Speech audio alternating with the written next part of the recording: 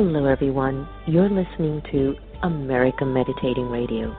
We collect wisdom, inspire each other, and empower hearts on demand 24/7. I'm Sister Jenna, host of the syndicated America Meditating Radio. Join us as we talk one-on-one with leading experts who answer life's most compelling questions, because in a world of uncertainty, we need answers right here, right now. America Meditating Radio, a show for everyone to learn more about this amazing thing called life.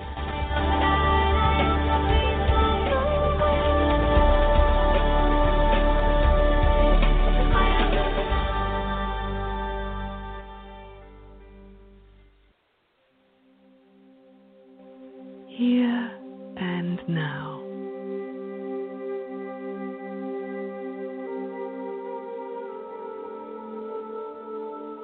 These two meditation practices allow you to be present in the here and now.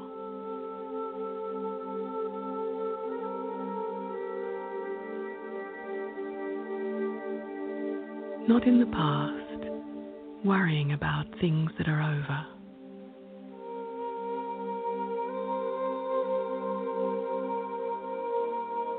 Not in the future, worrying about things that might be.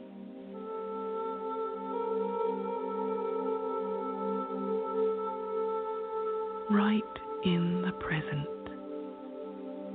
Because right here and right now, you're okay.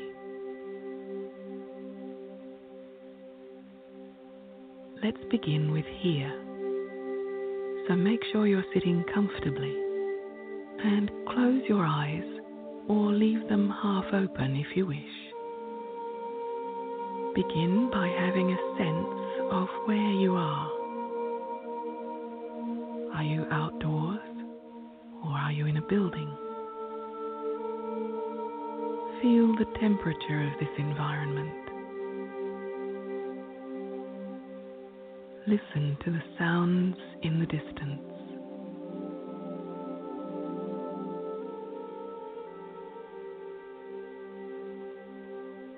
And what do you hear nearby?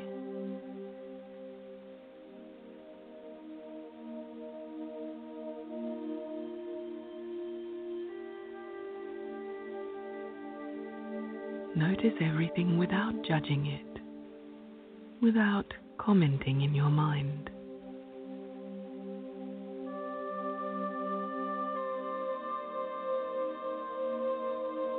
Now sense your body, starting with your toes and slowly working your way up. Become aware of the soles of your feet and your ankle bones. Feel the bend in your knees. Feel where your hands are and whether your fingers are curled over or straight.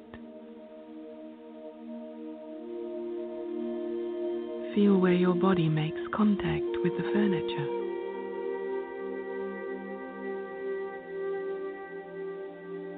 Notice the curve in your spine, in your lower back,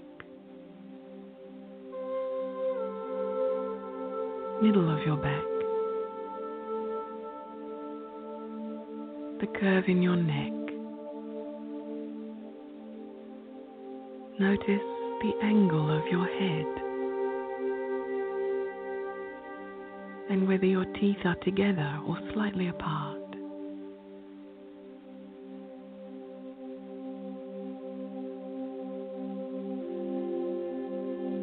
Feel the texture of your clothing on your skin.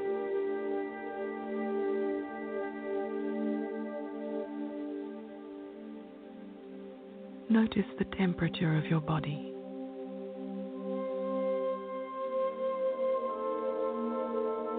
Sense the weight of your legs and your arms, your head. Sense the weight of your whole body.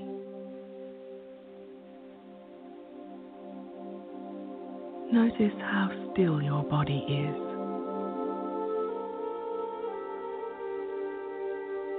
and how calm you are.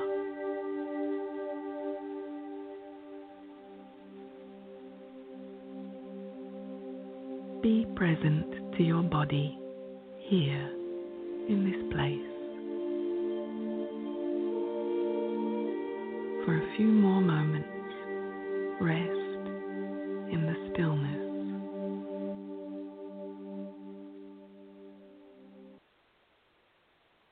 Hello, everyone. Welcome to America Meditating Radio. That was Carmen Warrington on her Healing Heart and Soul meditation album. Very, very moving up. Kind of made you feel like you were really taking good care of the soul at a deep level. When you tune into America Meditating Radio, you can definitely expect to receive some deep tools to help to move you forward and to inspire and encourage you to live your best life. We're at a point in the game where the quality of the work that we have done for the last 6.5 years has transformed the lives of hundreds of thousands of people.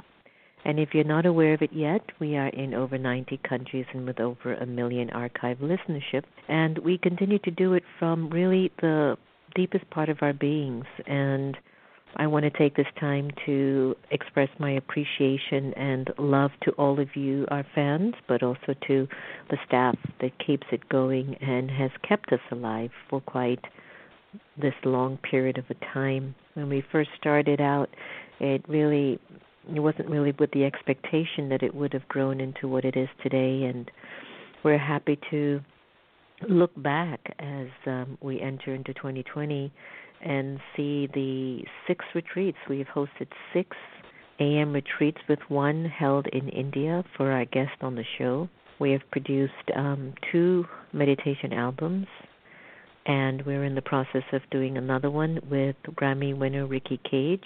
We're organizing a very powerful event at United Palace on October 3rd with Marianne Williamson, Lou Gossett Jr. Hopefully we'll be getting India Ari, Carolyn Mace, Myron Katie. Ken Honda, who is the Happiness Money author from Japan, will also be with us. And so to give you an idea that when you support AM radio, you're supporting humanity. And humanity is becoming a better place with each and every one of the shows that you tune into. And I thank you from the bottom of my heart for taking the time, especially on your smartphones. That surprised me that 80% of our listenership is on the smartphone, which goes to show that it's that quality of sound where you're moving and really want to use those snippets of free time that you have to listen to the narratives that we share here on America Meditating Radio. So thank you all so much. Today we're really excited because we're going to be interviewing a very passionate individual. Gregg Sulzer has a passion for helping people to be their most authentic selves. And as a child, Gregg was influenced by his therapist father. He was drawn to the classic psychological texts of Freud and Jung and Adler.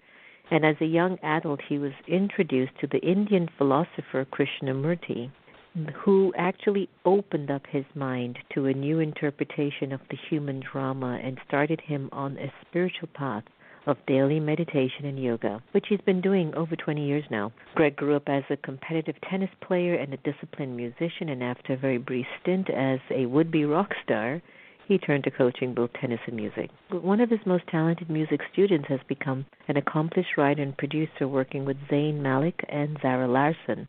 Gregg's love for teaching and coaching and his fascination with psychology has evolved into an excitement for life coaching.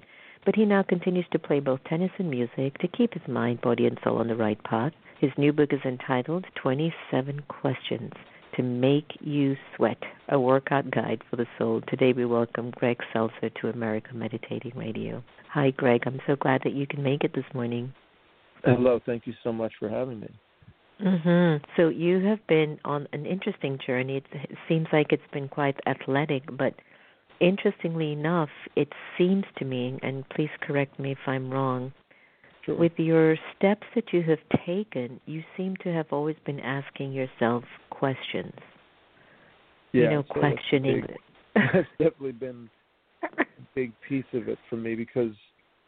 I think because the way that I grew up, I mean, I think a big piece of this book and just a big part of who I am, I grew up, as you said, my dad was a very successful analyst, but he sort of lost his way and kind of lost his mind and lost all his money.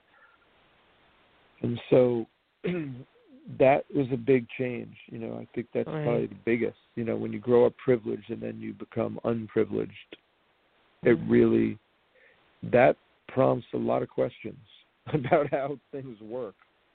Yeah. Did you ever blame God for, why did you do this to our family? No, the weird thing is, I grew up in an atheist home, so I didn't really get into the whole God thing until I was late teens, early 20s. Early on, both my parents were pretty hardcore atheists. So that idea of God really, like I said, it didn't really show up until, once I started kind of onto the spiritual path, then I really, I'd say maybe in my mid-20s was when I really started getting into God. So the idea of blaming God didn't really exist. Didn't come up at all. It's interesting. I know. If you've brought up in a home that was atheist, then definitely you more feel like the blame is on you. It's so funny, Gregg. There was a time when I was younger, if I would hear the word atheist, it was always interesting how a different interpretation came over me. And now, when I hear it, it's just like, I get it. It meant I'm not going to blame God. I'm not going to look for God to cure me. I'm going to look at what is it in my human behavior that's making this happen and find the strength. And it just took such a beautifully new meaning that it became something very profound for me, So now, based on your experience, so what would you say might be some of the primary things that's really holding us back from achieving goals? We have these high ideals, and then we realize we don't match them. What's up with that? Yeah, I think something that gets in the way for so many of us is habits, and I talk about that a lot in the book, because so many of our habits are unconscious, and we're not really aware of them. And you asked me a tough question, because I was just talking to a very good friend of mine's son yesterday.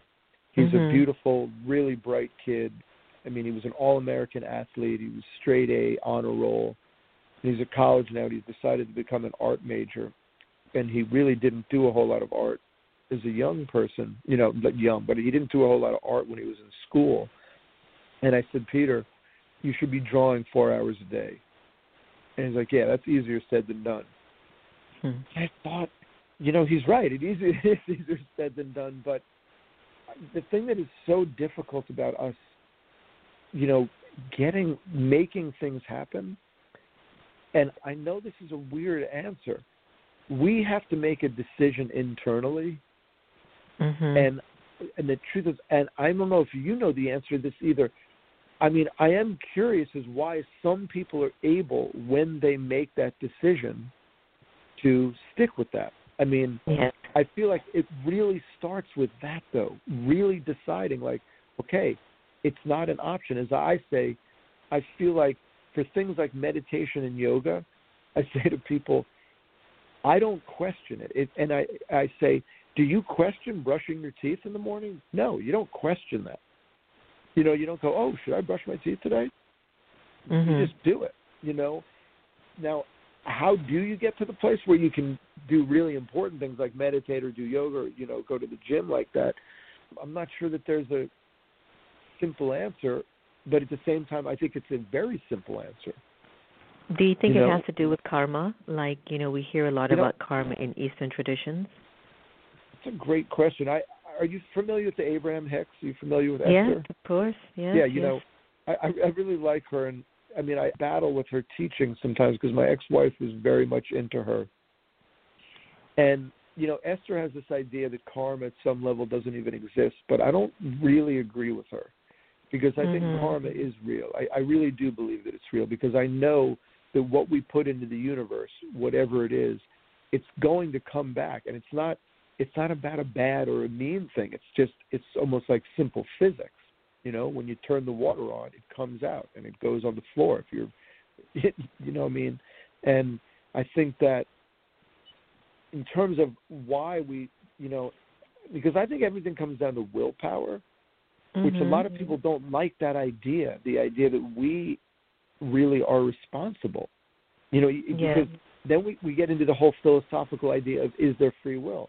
I mean, I think that's kind of a silly question. I know that there's free will, because right now I could hang the phone up. I could, I could say whatever I want.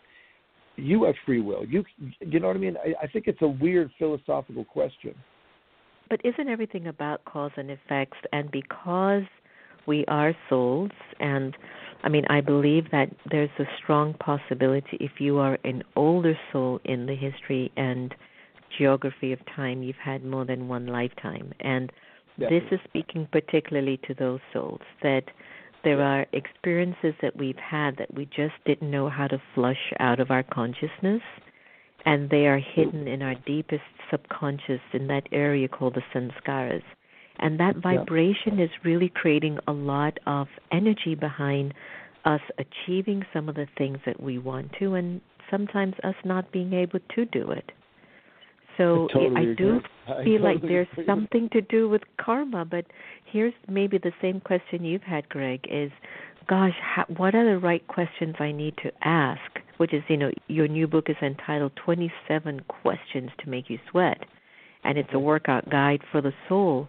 What are those questions that I need to ask to get into that place? And let me just finish. There are two things. This morning I was talking to Sister Gita, and I says, I know there's something so deep in me I'm not looking at yet. There's something very deep I need to address, and I've been trying to find all the tools to access it, but it seems as if every time I get there, I'm like, I'm just not interested in seeing that right now. And so I just move on, and do what I have to do and deal with whatever other littlest stuff. But I'm suspecting, Gregg, that it's going to be the big release for me. And I've been trying to find the right questions, but I'm not able to get there yet. So tell me a little bit about that. How do we know the right question? I mean, it's interesting. What you just told me, because the whole idea of questions, I tried to come up with questions in here where, because what you just said is really, it's something that I think a lot of us that are on the path, because you're obviously willing, you're open, you want to understand why you're doing what you do. But you said something really fascinating to me, but when you really look at it, you're like, I don't really want to deal with that right now. And so I think one word that I seem to come back to over and over is that word courage. Because when we're looking at those questions that are really difficult to answer, they take a lot of courage. I know that's not the best answer because it's a tough one, but I think the courage to say, you know what, this is really hard for me to look at, and I don't really like looking at it. And my whole goal with these questions was to be able to have questions that really do make us kind of uncomfortable, but if we can sit with that uncomfort, and not run from it, if we can just sit with it, doesn't mean we have to answer, but if we can sit with that, I think that it leads us to then, once we can get over that sort of initial, because what you were saying, I think, is that a lot of times that our habits and our unconscious fighting those things that are difficult, right? But when we sit with that thing that's uncomfortable, we don't judge it. We don't say, okay, I have to do it, but we just sit with it. I think when we can sort of sit with it and breathe into it, it then might allow us the chance to go, okay, now I think I have the courage and the strength to actually address that issue. That's a good point. Yeah, I want to get into the book and the questions that you came up because, like I told you, I've been asking myself the questions, and maybe the closest one I've come to is, I know there's something there. I just don't know how to access it. That could be maybe the biggest question I need to ask myself right now. Right, which that's a tough one, because if you don't know what the question is, it is hard, it's hard to know. So I would suggest just keep asking different questions that make you uncomfortable. Right. Because I think the uncomfort, sometimes I know we don't like to talk about it, but I think the uncomfort. Now, that is something that is very different than Esther talks about, the Abraham. She's all about just feel good all the time. But I don't know. I know as an athlete and as a musician, at least when I was younger, I knew that if I wanted to get to the deeper levels and I wanted to get better, I really did have to fess up to some pain, and I don't really know any other way sometimes than hopefully what you're doing to deepen yourself, you're you're enjoying, like meditation. I know you meditate. Meditation is not always easy. I don't always find it easy, but I know that I love it because I know what it brings. I know the fruits of meditation. And maybe, one of the things that we struggle with this word meditation is that, I don't know about you, Gregg, but I don't think it's about emptying the mind, but it's about redirecting thoughts and being able to apply the right thoughts that are connected to my part that I'm here to play. Like there are thoughts that I need to identify and utilize that's really connected to my authentic story rather than the stories that I've been living because my parents said I had to study and I had to do this job, or my husband or my wife, they expect this from me, or my kids or the society. And so I think that, that's what we're developing in meditation. So give us some of the questions that's in your book.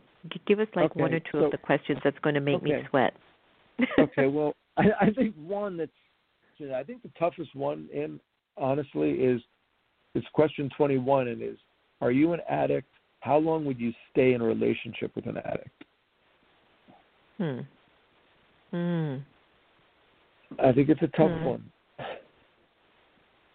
I mean, the reason that I think that tough is because I think many of us are raised with this idea that if we want to be good people and we're with someone that is struggling with an addiction, the loving thing is to be there and to support them and to just, keep cheering for them, and we're going to be there. We're going to be by their side. We're not kicking them out of the house. But the truth is, the thing about addiction is that you cannot stop an addict. It's just the truth. An addict will stop when he or she decides that it's time. And, I mean, it's the second part of that question to me. It's the harder one because are you an addict? I mean, many addicts are in denial. So, obviously, that's a really easy question for them to answer. It's the one of if you're dealing with someone that's an addict, because, obviously I would think people that are listening to this are people that are on the path that really want to be trying to live a life where they're making decisions that are based in love and compassion and help, But when you are with someone that is addicted, it's almost counterintuitive to that whole loving compassion thing, because I believe the most loving compassionate thing is to actually have is little tolerance for the addiction early on, because this makes the addict have some serious consequences that then, I mean, look, I have a father that's an alcoholic. I had two sisters, and one of them, both alcoholics. One pretty much died from alcoholism. That was what was on the, death certificate, but pretty much that's what killed her, and she wouldn't stop drinking. That's a hard thing because I've been checking that, if you've noticed, Gregg, everything in the life and everything around us in the world somehow can return us back to a spiritual correlation that I can see the way I'm functioning by what I'm seeing outside of me in the world. And it's to find the right conversation in my head that can help me to address certain issues. For example, there'll be two of us in a room, and one person sees, I'll give you an example, somebody getting beaten up. And they're like, oh, my gosh, I got to get in there and stop it. And the other one is like, why? Just leave them. I mean, obviously, they both love each other. Two people have a different way of looking at things. And so, again, how do we use this most powerful resource called the human mind that houses our thoughts to really get to the essence of who we are? Yeah, and I guess because I came from an analytical background, my father being a Freudian analyst and not believing in God, he had this a little bit, I'd call it a bit of a confused notion that the analytic theory was sort of the highest form of, it was about as high as we could get in terms of our intellectual capability. which I don't believe at all. Obviously, I believe that God and, our spiritual being and our connection to the divine is what it's really about. But the one thing that I'm very grateful for and feel blessed about having a father that did analyze a lot of things is that I do think it's important to be able to look with strength at the things that aren't working and talk about them. Pretty much that's what talk therapy is. We're going to look at the things that aren't working. I also have sort of feelings about talk therapy because I've done a fair amount of it in my life, and I do think at a certain point we really need to stop the talking. We need to start the doing. That's why I think a spiritual path is so much. It's just because when you're meditating, you're doing yoga or you're praying or you're chanting, you're actually doing something that is connecting you. Something can be actually changing. Besides changing psychologically, something can also be changing physiologically, which I think is really, really important. You know that if we just talk all the time, and that's one. You can talk about running, but you can actually just go running.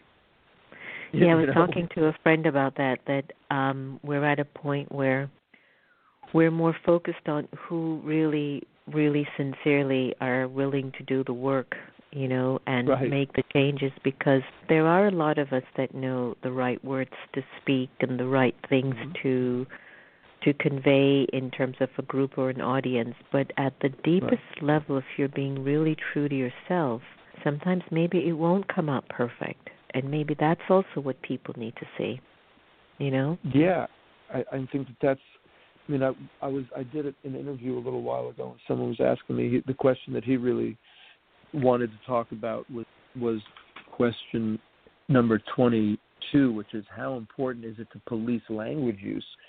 Because the whole idea of language and how we use it, I think it's really changing, and it has changed in the last 10, 15 years, with the whole PC movement and what's appropriate and what's not appropriate. And I don't know, for someone I like to believe I'm on the spiritual path, I really believe that we have to allow people to express themselves any way they want, as long as it's not violent. Obviously, I'm not a believer in violence, but I am a believer that the truth wins, and I think it's important to let people say what you believe. I'm a lover of round tables. I love the concept of a round table, and allowing very, very different ideas being thrown around, because I think if we talk through things and someone's able to listen to what someone's saying, sort of do the mirror back and say, okay, I hear you say that,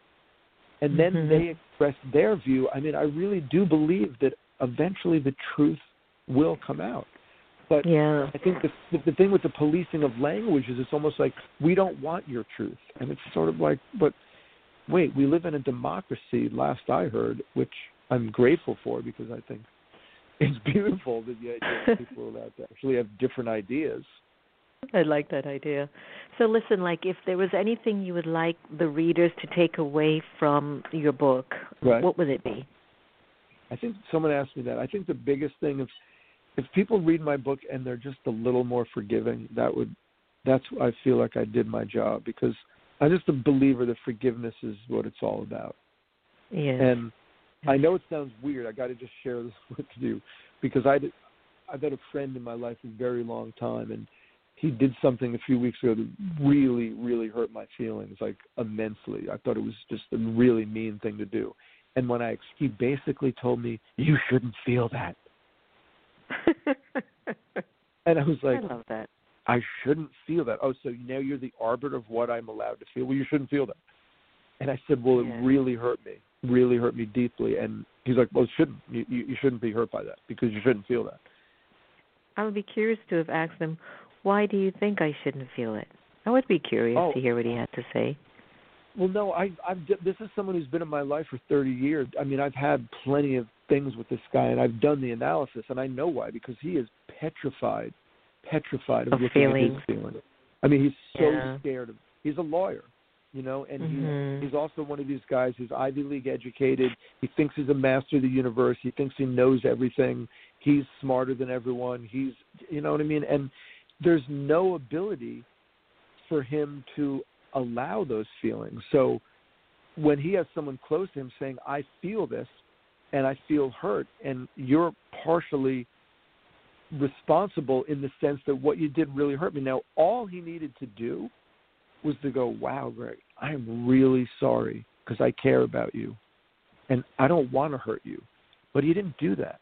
He said, you shouldn't feel that. Like, to me, I struggle with, how are you calling that love? You know what I mean? Someone that you supposedly love tells you you hurt me, because this happened with another friend recently, about a month ago, where I did something, my friend was hurt. The first thing I did, I sent him flowers at his office. I called him. I wrote him up. Said, I am so sorry. I love you. I am so sorry because I did not realize that what I just did hurt you so much.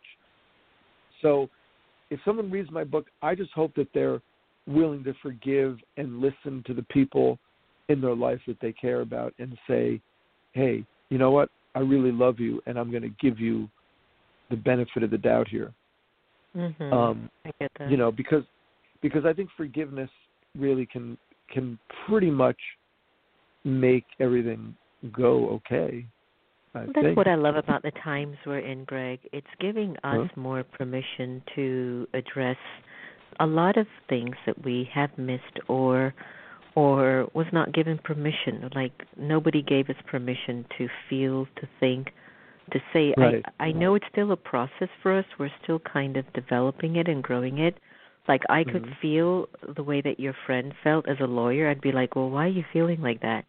And then I've had the other part where I'm like, but this is how I'm feeling. So I think, we go, into this seesaw of variations of emotions and identification. And I feel that the work that we're doing is to get us to that plateau or that level of real deep acceptance that has such a connection to virtues, values. Totally. Right. And I think the important thing is, it's great that you said you could relate to both of those feelings, because I think we all can.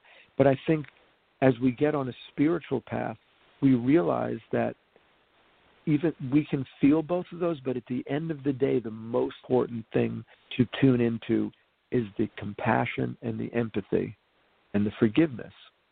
Because without that, I think without that, it gets very difficult to sustain healthy long-term relationships. I mean, look, we've all seen plenty of unhealthy long-term relationships. Let's talk about unhealthiness, because you broached the subject of political correctness, which has become such a sensitive topic. I know, if you could dictate the rules of public discourse, what would be the rules? My rules would basically be pretty much everything's fair game, honestly, except the only thing that I would, if I had to just say, the only thing that I wouldn't allow would be speech that has the potential in that moment to incite actual physical violence. But barring that, I really am a believer that you got to allow people to say what they need to say. Now, even if it's ignorant? Yes, I really do believe that, because the caveat, though, being if we're talking about around children, I think it's a different thing. I think around children we do need to sort of be careful, but with adults, no, I really do think ignorance is allowable, because here's the thing. If you have an ignorant person saying really ignorant things and you believe that your views are a little more broad-based and a little more enlightened, then hopefully through your listening and discussing with this person, you may potentially be able to let them see the narrowness of their thinking. But if you just go, you can't say that, the first thing it does to every human being, when you tell any human you can't do that, every human, unless you are actually a fully enlightened being, is your defenses go up. That's the first thing that happens. Your defenses go up, and now you're in combat mode. But if someone allows you to say whatever you want and they listen, you don't feel like you need to bring out the big guns, because they're not going. I think we need some sort of a decorum, because freedom given without experience can get you into a lot of trouble. You give your child your car and says, "Go. Just don't crash," And he has no idea, right? And he's got his friends, and he's drinking, and he's smoking, and he's vaping, and, it's like, that's just giving me the freedom. And I feel that I think the power to express yourself is important with the understanding and the awareness that your words have power, and that what you are about to say, is it your conviction? Is it who you are? Could you stand into your truth for it? And in the long run, will it uplift humanity? And I think we have to begin to have that idea out there, because we're going to reach a point that if the soul's potential is getting weaker and weaker as an energy, that means people are going to become more and more angry with the way their lives have evolved. And there's a saying that misery likes company. So you sometimes get into this scenario that, what if I can't get it, then why should you get it? And so people have become so self-focused, and they have become pretty much, it's all about me. It's all about me right now. And that has created really a lot of unnecessary stuff. And so I'm just wondering that I think we should have a language police. You do. You feel like you think a language police is a good thing. I think that would be nice to at least have a language police person who can just go, who would just look at you with such a sweet smile and just go, I think there's another way you could have said that. But the part that gets so tough, sis, is that once we decide that there's going to be a language police, the question, obviously, the next obvious question is who's the commissioner? Who is the one that gets to decide? Right. You can and cannot say this. And I feel as an adult, what you just said was just so beautiful, because, yes, I dream also of a world where people, when they're conversing with other human beings, the consciousness that their words matter and they affect people. You realize that you have to be a semi-enlightened being to know that? Sister, seriously, that is a pretty enlightened place to live. And I think that to expect our, less enlightened brethren to just somehow be semi-enlightened, I'm not so sure that the way to get them to be semi-enlightened is to go, okay, look, you're not going to be allowed to speak unless you're speaking semi-enlightened. That's kind of where you just let them say what they want, and then we, as thinking, okay, well, I'm a little more enlightened than you. So the question is, how do we, as the more enlightened beings, at least if we think we're more enlightened, how do we manifest that sort of that deeper awareness? Well, the way I believe we manifest that deeper awareness is, A, we allow less enlightened beings to say whatever they want. We listen to them, and then we respond in a way that doesn't make them feel completely idiotic. Now, I am totally guilty of that, because I have some family members that, we're not exactly on the same path.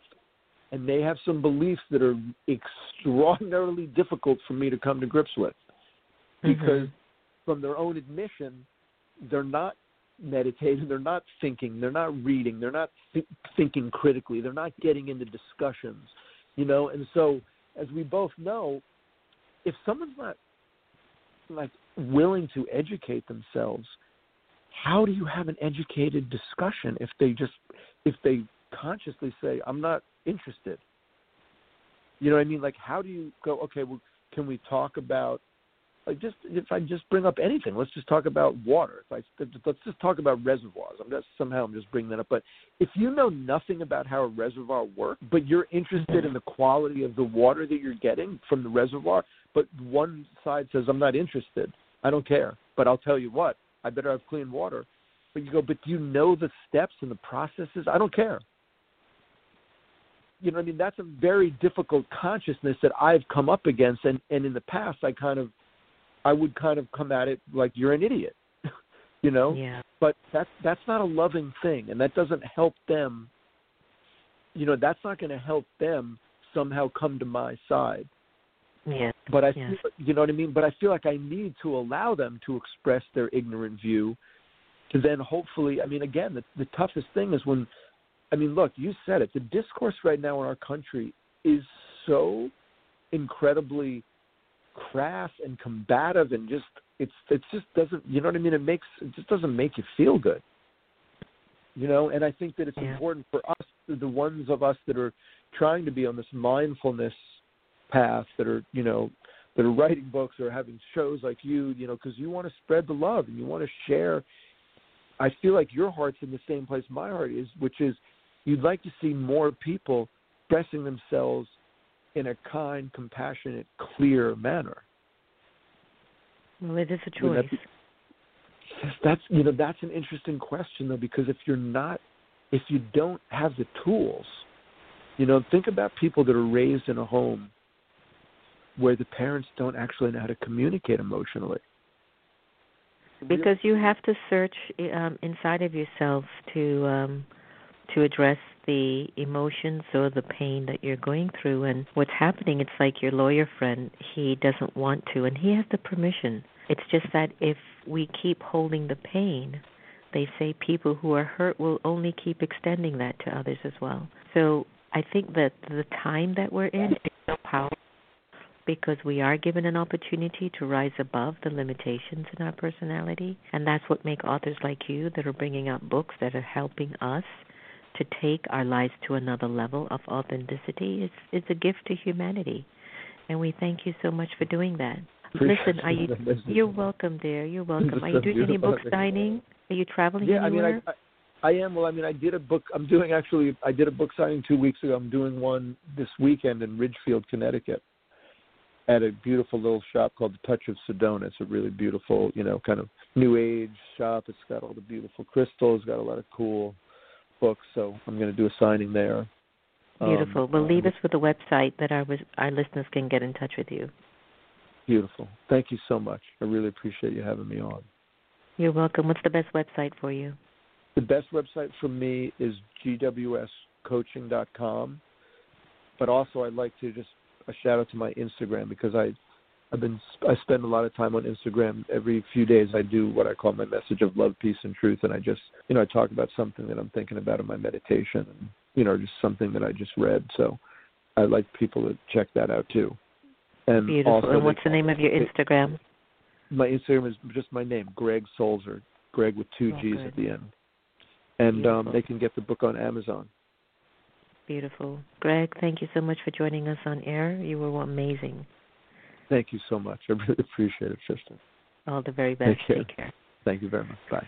Bye. So that was Gregg Sulzer, Sulzer, Sulzer. If you want more information, go to gwscoaching.com, but also visit his Instagram site with 2 G's, Gregg with 2 G's, Sulzer, Sulzer, and he'll be able to respond to you personally too. I liked him a lot. He was sweet. Remember, no one can take away your happiness unless you give them permission, and we really are here to love each other the same, so let's do that. Remember to pause for your traffic control every hour and hour. Let's bring some peace into ourselves and into the planet.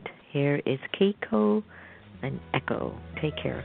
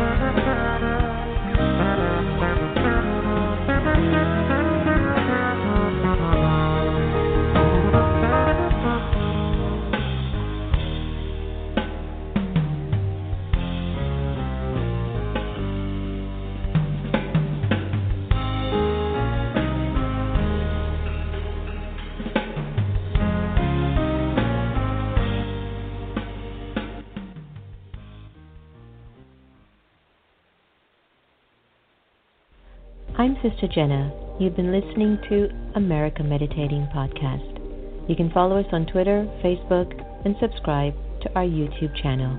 Did you enjoy that conversation? Because you can also listen to it on Spotify or on iTunes, 24/7, anytime, anywhere. I do trust we all have the inner power to become our very best. When we listen with curiosity to learn more, we grow. So thanks so much for tuning in, and do be easy on yourself. Take care.